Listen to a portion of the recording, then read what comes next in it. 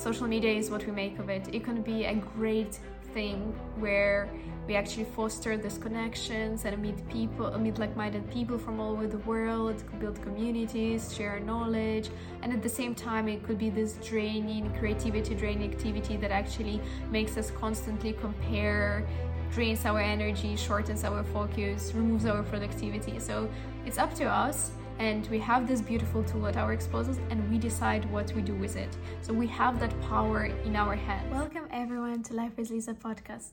Our mission at Life with Lisa is to share people's stories and the challenges that they have overcome, so that those who are listening in can get the strength, the courage, and the hope to be their better selves. And today we have a special edition episode. Welcome. I'm so glad to have you here and for you to be actually investing your time and energy into learning new things, watching this video, listening to this podcast. I'm so happy to have you here. And what I wanted to talk to you today is something that has been on my mind lately a lot, and it has been the impact on social media on our lives, on our brains, on our behaviors. And I think it's quite interesting because I feel like we're running the biggest experiment of all time at this point. Social media was never the thing that existed before, and we don't know how exactly it will impact our brains and our development and our social interaction, etc. But some of the things that I started noticing myself were, I don't know if you've also ever find yourself just picking up your phone without even thinking about it, and then going on social media and scrolling, and then being almost unable to stop scrolling, and then just switching between the apps of different scrollings, and then just being in this social media vortex for a while and thinking, what am I doing with my life? Well, I think a lot of people are having those moments these days, and it's quite crazy because I almost feel like your mind cannot win this battle, because social media can really uses this dopamine hits and everything else, all those ways that our brains work against us, and basically it shows us more and more of the content that we really like, so we spend more and more time on social media. It also shortens our attention span because it shows more and more content that's generating more and more emotions and more short and to the point, so that we lose our attention span and gets harder to watch other longer videos or read books, because we're so used to those short videos and getting those dopamine hits.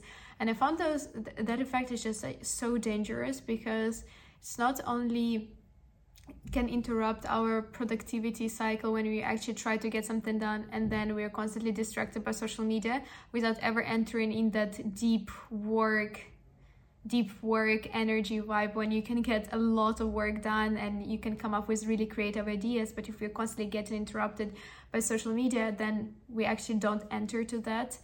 But also I feel like whenever I am pulled down that vortex and I spend so much time there, I don't feel good about myself. There's just something so weird about spending so much time on social media, which is not real. You're not communicating with real people. You're not having a connection with a real person. And you're just like looking at all of those people on your social media feed, and so many people you don't even know. And back in the days, if we look from the evolutionary standpoint, it's something that would never happen. You would not be able to even check in on so many people's lives in one day.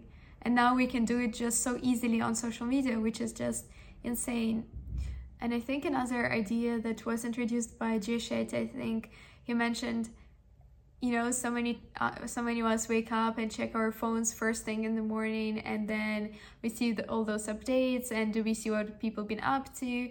And then if you think about it, if social media were to be a real world and those people would actually walk in your bedroom when you're checking your phone and actually tell their stories or what they've been up to, you would never let the majority of those people to go into your bedroom.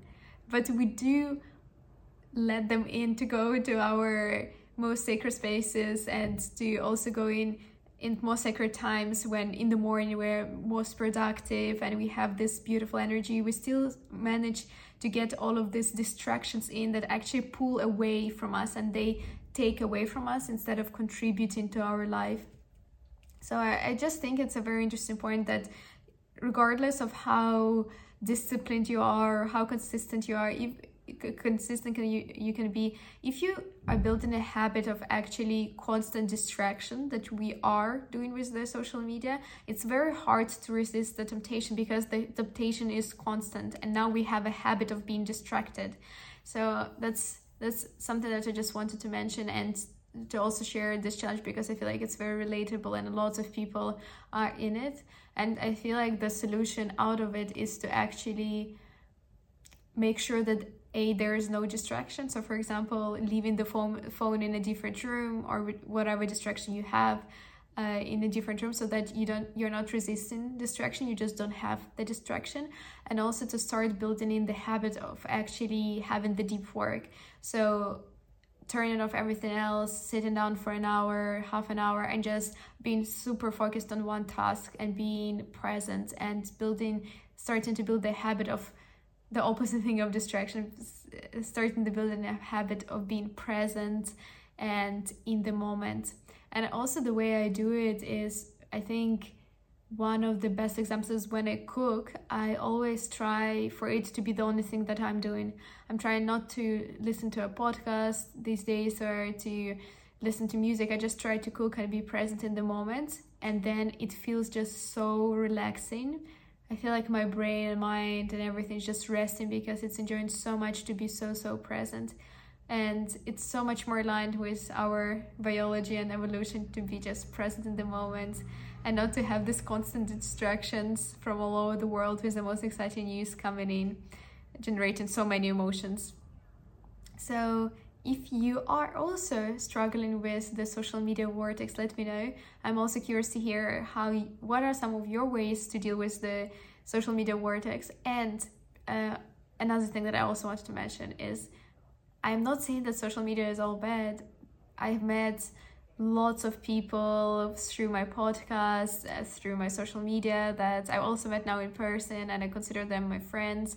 But there's that side of it, also building community side of it.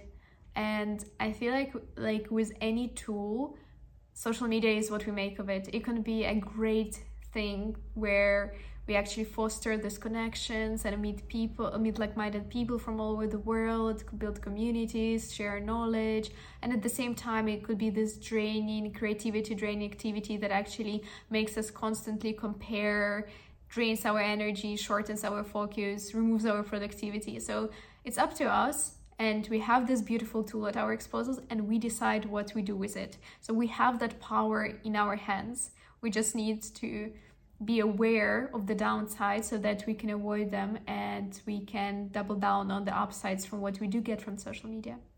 I hope you enjoyed this episode that you watched on social media or listened to on social media. And if you haven't already, be sure to subscribe to this channel, like this video, comment. If you're struggling with the social media vortex, I'll be very curious to hear. And I'll see you in the next episode.